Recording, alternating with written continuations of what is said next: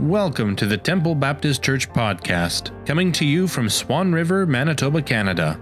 This week, we join Pastor Neil Effa in the middle of his series titled The Transformed Life. In part 15, Affectionate Greetings, he examines Romans chapter 16, verses 1 to 16.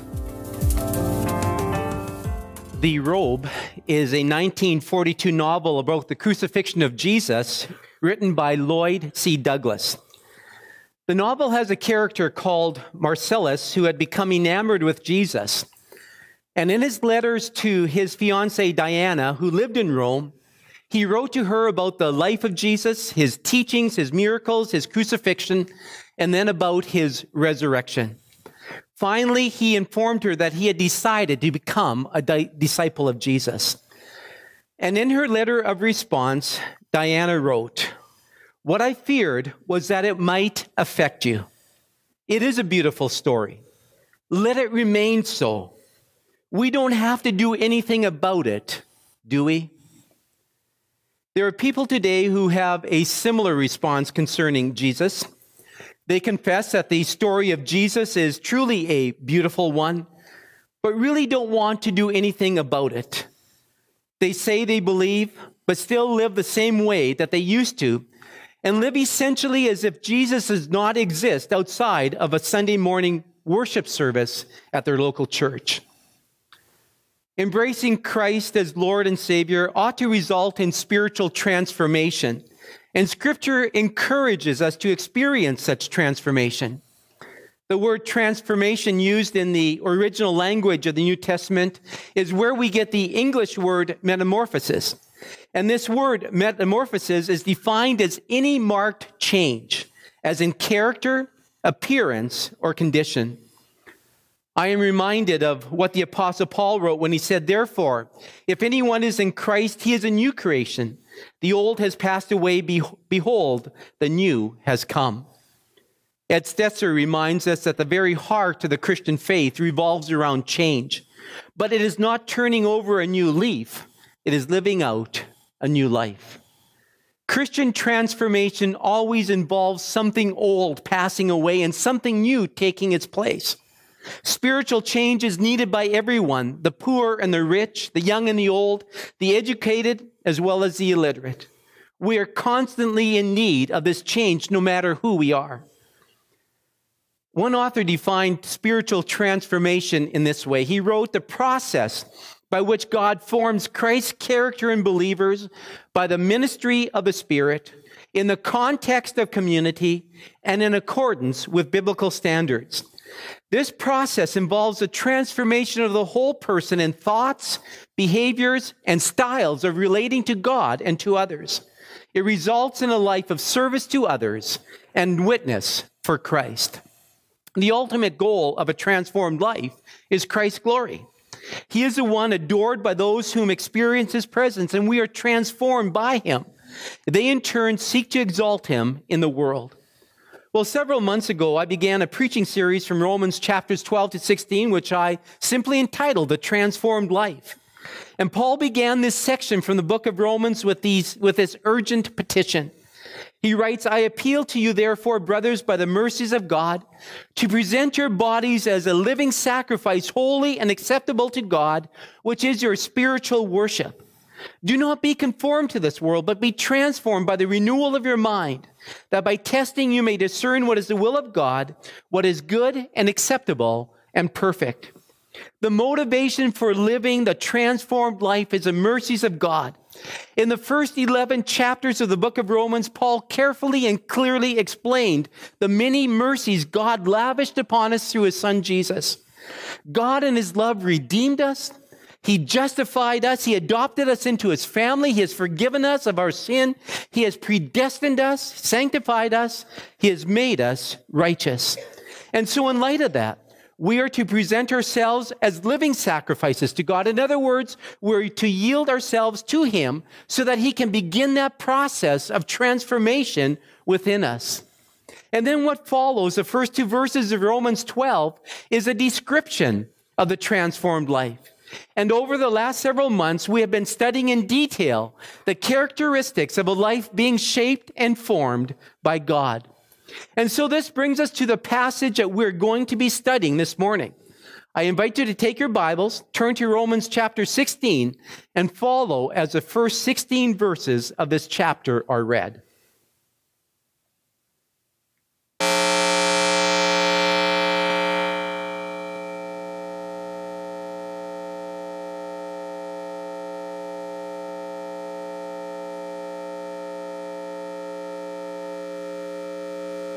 Not happening?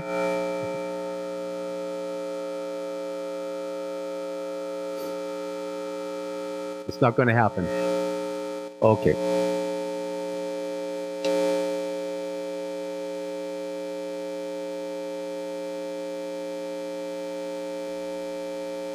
It always works when you try it out before. If not, Jeremy. Chapter 16. I commend to you our sister Phoebe, a servant of the church in Cenchrea, that you may welcome her in the Lord in a way worthy of the saints, and help her in whatever she may need from you, for she has been a patron of many, and of myself as well. Greet Prisca and Aquila, my fellow workers in Christ Jesus, who risked their necks for my life, to whom not only I give thanks, but all the churches of the Gentiles give thanks as well. Greet also the church in their house. Greet my beloved Epanetus, who was the first convert to Christ in Asia. Greet Mary, who has worked hard for you. Greet Andronicus and Junia, my kinsmen and my fellow prisoners. They are well known to the apostles, and they were in Christ before me. Greet Ampliatus, my beloved in the Lord. Greet Urbanus, our fellow worker in Christ, and my beloved Stachys. Greet Apelles, who is approved in Christ. Greet those who belong to the family of Aristopolis. Greet my kinsman Herodian. Greet those in the Lord who belong to the family of Narcissus. Greet those workers in the Lord, Tryphena and Tryphosa. Greet the beloved Persis, who has worked hard in the Lord. Greet Rufus, chosen in the Lord, also his mother, who has been a mother to me as well. Greet Asyncritus, Phlegon, Hermes, Petrobus, Hermas, and the brothers who are with them. Greet Philologus, Julia, Nereus and his sister, and Olympus, and all the saints who are with them. Greet one another with a holy kiss. All the churches of Christ greet you. Well, after listening to that passage of Scripture, I think you understand why I had an audio recording of the passage played. I didn't think I was going to find too many volunteers who would want to read Scripture this morning, and I wanted to save myself from embarrassment because I think I would have stumbled over those names included in this passage. But after hearing this passage being read, you may have concluded that it is one of the least interesting chapters of the New Testament. I mean, after all, you may reason, it just consists mostly of Paul's greetings to a long list of people in Rome. It reads like credits after a movie or a telephone book. So at first glance, these verses don't seem to offer too much that would be of value for us today. The names are hard to pronounce, even harder to spell. And what makes matters worse, we don't know who most of these people are because most of them are never mentioned again in the New Testament. And so the temptation for you and me is to skip over this passage of Scripture and go to what we would label more relevant portions of Scripture. But I don't want us to pass over and skip over this passage this morning because I think God would have us learn something from these verses. Now, I know that many of you carry your cell phone with you. And in fact, I think I heard somebody get a message not that long ago. And on your cell phone, you have your contacts, don't you? You have your contacts. Those contacts include your family members, your relatives, your friends, your business associates. In other words, your list of contacts is comprised of important and significant people in your life. People that you want to be in contact with on a regular basis or that you have to be in contact with on a regular basis. If you wouldn't have anything to do with those people, they probably wouldn't be on your list. And in a similar way, Romans 16 is Paul's list of contacts. And we're left to determine why he included this list in his letter to the Romans. I mean, after all, if all of Scripture is inspired by God, there must be a reason for the inclusion of this list in this chapter, in this inspired text. And our task is to determine the reason for its inclusion. And I think one of the reasons why Paul includes it is that Romans 16 offers us a glimpse into the nature of the early church and why it had the power to change the ancient world. John Piper writes, Romans 16 is far more than a list of names. It is dense with theology and ecclesiology and ethics, but it's all implicit rather than explicit. And Romans 16 also reveals a different side to the great apostle Paul. Because Paul was a missionary going to places and people where the gospel had never been taken, we often view him as a rugged and courageous pioneer, a fearless apologist, a confrontational teacher. But Romans 16 reveals Paul's heart for people. In this chapter, he mentions 33 people by name, including 26 people in the church at Rome. He also mentions 2 others in Rome, but does not name them. And this fact is amazing when you realize that Paul had never visited Rome. He had never been to Rome. Writing to a church that he had never visited, he sends greetings to 28 different people.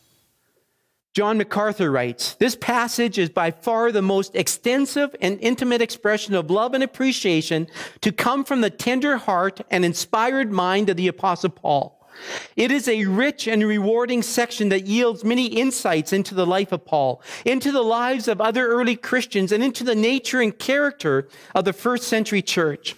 The apostles' comments about these mostly unknown individuals are all the more poignant because this great apostle takes time to speak so warmly and appreciatively of these ordinary Christians who were as much his brothers and sisters in Christ as Peter, James, John, and other New Testament notables. And then he concludes with these words. He here reveals his deep affection for those whom he had served, for those who had served him, and for those who served with him. And so we are left with a question. What then do we learn from the early church, from this long list of names? What do we learn from these people? Well, they believe that they show us that a body of believers can be diversified and unified at the same time, because a church is comprised of diverse individuals. From Paul's list, we can see that the first century church had a great deal of diversity. As Amy and I recently traveled to and from Edmonton, we commented on the diversity of colors that dotted the landscape, each color adding to the overall beauty. The diversity of the early church added to its beauty, but at the same time must have been surprising in that first century world. In the first century, there was segregation and division, but not so in the early church. And so what kind of diversity existed within the early church? Well, there was diversity in gender. Just the fact that the church was made up of both men and women was in itself different. Yet in this chapter, there are the names of at least 6 notable women in the church that were well known to Paul, that worked with Paul, while the other names are the names of men. So the passage clearly reflects diversity in gender. But there is also diversity in ethnicity. Mixed together in the fellowship of the Roman church could be found the Jewish and the Gentile. Truly, in Jesus Christ, the middle wall of partition had been torn down. The walls of segregation that had characterized a human family had dissolved because of the cross and before the cross. Greek, Roman, Jew, Latin, and all others were mingled together in this church. There was diversity in social standing. We read of Aquila and Priscilla. Evidently, this couple were a couple of means. At least they possessed enough to own a home in which a portion of the Roman church could meet for worship. Yet those familiar with the names listed tell us that most of them were names commonly worn by slaves in the first century. Archaeologists have found many of the names on tombs and other writings that would identify them as slaves, and evidently some of them even served in the household of Caesar himself. Therefore, people of means and people with little comprised the church in Rome. Doubtless there would have been diversity in age, the young and the old in the church fellowship. When you read through the text, the very tenses of the verbs call attention to the past service of Persis and the present service of Tryphena and Tryphosa. Now, could that not suggest to us that Persis had become disabled with age and was no longer able to physically labor as she once did? Well, the other two sisters listed there were of the younger age and were serving faithfully. So there is diversity in age. The text also implies that there was diversity in giftedness. Phoebe was a deaconess. Others were missionaries who had been sent out with the gospel. Prisca and Aquila opened their home to host the gatherings of the church. Remember earlier in the letter to the Romans, Paul had reminded them that God equipped them with spiritual gifts for the edification of the body and for the advancement of the gospel. This group of believers were using their diverse gifts for that very purpose. Men and women, young and old, rich and poor, Jew and Gentile. The early church was the epitome of diversity. But they were not only known for their diversity, they were also known for their unity. And their diversity was expressed in their unity. And this made themselves just a beautiful example of God's grace at work in their lives. Well, their unity is expressed in the terminology that Paul uses. He describes his friends as being in Christ, being in the Lord, beloved, fellow workers, fellow sufferers. These men and women were living proof that a body of believers can be diverse and unified at the same time. When they gathered in homes for worship and fellowship and teaching, there was no racial, social, or gender segregation. Rather, they accepted one another and glorified the Lord Jesus Christ together. And so their unity was expressed in the terminology that Paul uses in this text. But their unity was also expressed in their practice of the holy kiss. Paul concludes this section by saying, "Greet one another with a holy kiss." Now, perhaps some of you are thinking to yourself, it's time that we reinstate this practice in the church today. I don't know, but you may be wondering, what is a holy kiss? Well, this was a common practice in the early church, and it was a sign of affection, of honor, respect, and friendship. Ray Pritchard offers this background to the holy kiss, which I think you will find helpful. He says, evidently it was widely practiced in the first few centuries of the Christian church. We're told that during the worship service, there would be a time of greeting in which the men would kiss the men and the women on the cheek or the forehead, or in the case of the men, on the beard. So we'll stop right now. Everybody stand and kiss one another, okay? Women too? No. But it was a sign of intense family relationship in the early church. They didn't just talk about being a family. They were a family, and the holy kiss served as a symbol of their love for each other. It was a holy kiss because it was exchanged between holy people. And it was a holy kiss because they truly felt that they were brothers and sisters in one big happy family. The holy kiss was a normal greeting between Christians. Ray Pritchard then goes on to quotes from some of the early documents. And one document says, "Let the deacon say to the people, let no one have any quarrel against another. Let no one come in hypocrisy. Then let the men give the men and the women the Lord's kiss. But let no one do it with deceit as Judas betrayed the Lord with a kiss." Augustine said of the early Christians, they demonstrated their inward peace by their outward kiss. And Cyril of Jerusalem said, this kiss is a sign that our souls are united and that we banish all remembrance of injury. The early Christians felt that the holy kiss signified innocent affection. There was no hint of sensuality or impropriety about it. It was a common cultural greeting in those days that the early Christians adopted and gave a deeper meaning as a sign of their unity in Christ. And then Ray Pritchard concludes with these thoughts. He extends it to hugging and putting a friendly arm around someone's shoulder. He says, when you hug someone, or when you put a friendly arm around a shoulder, or when you greet someone with a holy kiss, you are sending a message that cannot be missed. I care about you. You're not alone. We're in this together. And if we can't say that in church, where can we say it?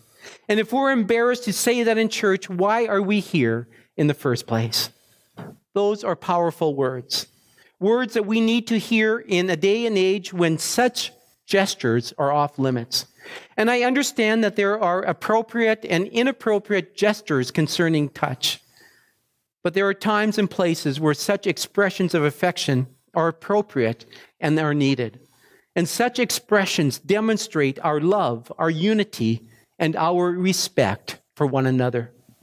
And so Paul, as he talks to this congregation, as he writes to the Roman church, he reminds them of their unity, that they are fellow workers, but also that they have that demonstration through affection, that fond affection for one another. And so let's go back to the question I asked at the outset of the sermon. Why is Romans 16 included in the text, in the holy text, in our scriptures? Again, one reason is to remind us of this important and significant truth. The church is made up of ordinary, diverse, unified people who know the Lord, who are growing in Him, serve Him, and love one another. As we bring things to a close this morning, I have a question that I would like to ask you in light of this text, and then have you think of it and to respond accordingly.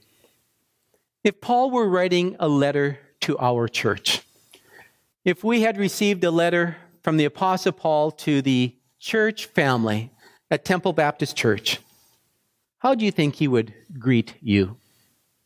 How would he greet me?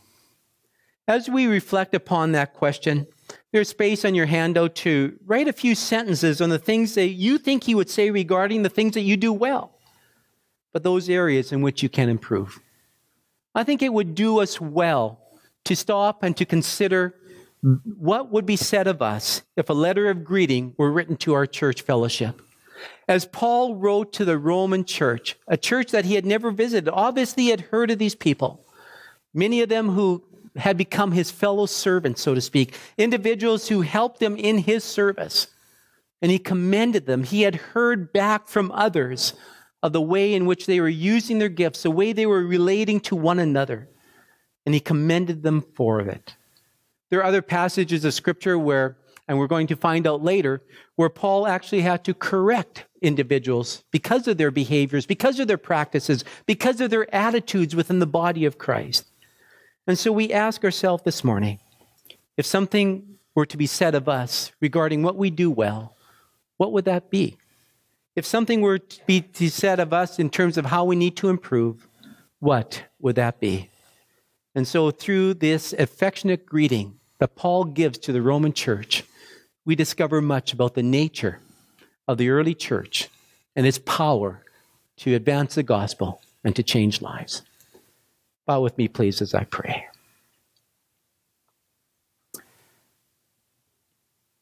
Father, we again thank you for your inspired word.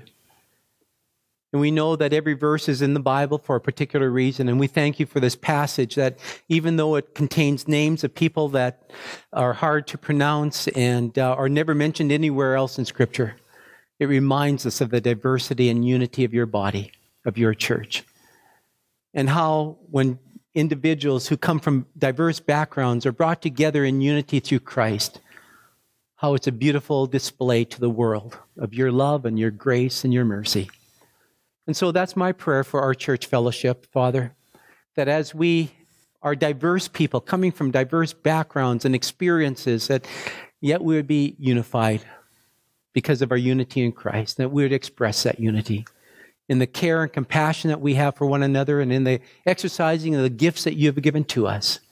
Father, as we faithfully fulfill those responsibilities, may you use us in a powerful way to edify this local body of believers, but also to take your gospel to the remotest parts of the earth. In the name of Christ I pray. Amen. Thanks for joining us. We hope we were able to provide wisdom and insight in your faith journey. If you would like to connect with us, you are welcome to join our service every Sunday morning at 10:30. For more information, you can find us at facebook.com/TBC Swan River. And if you would like to find more episodes of our podcast, go to anchor.fm/Temple Baptist Church.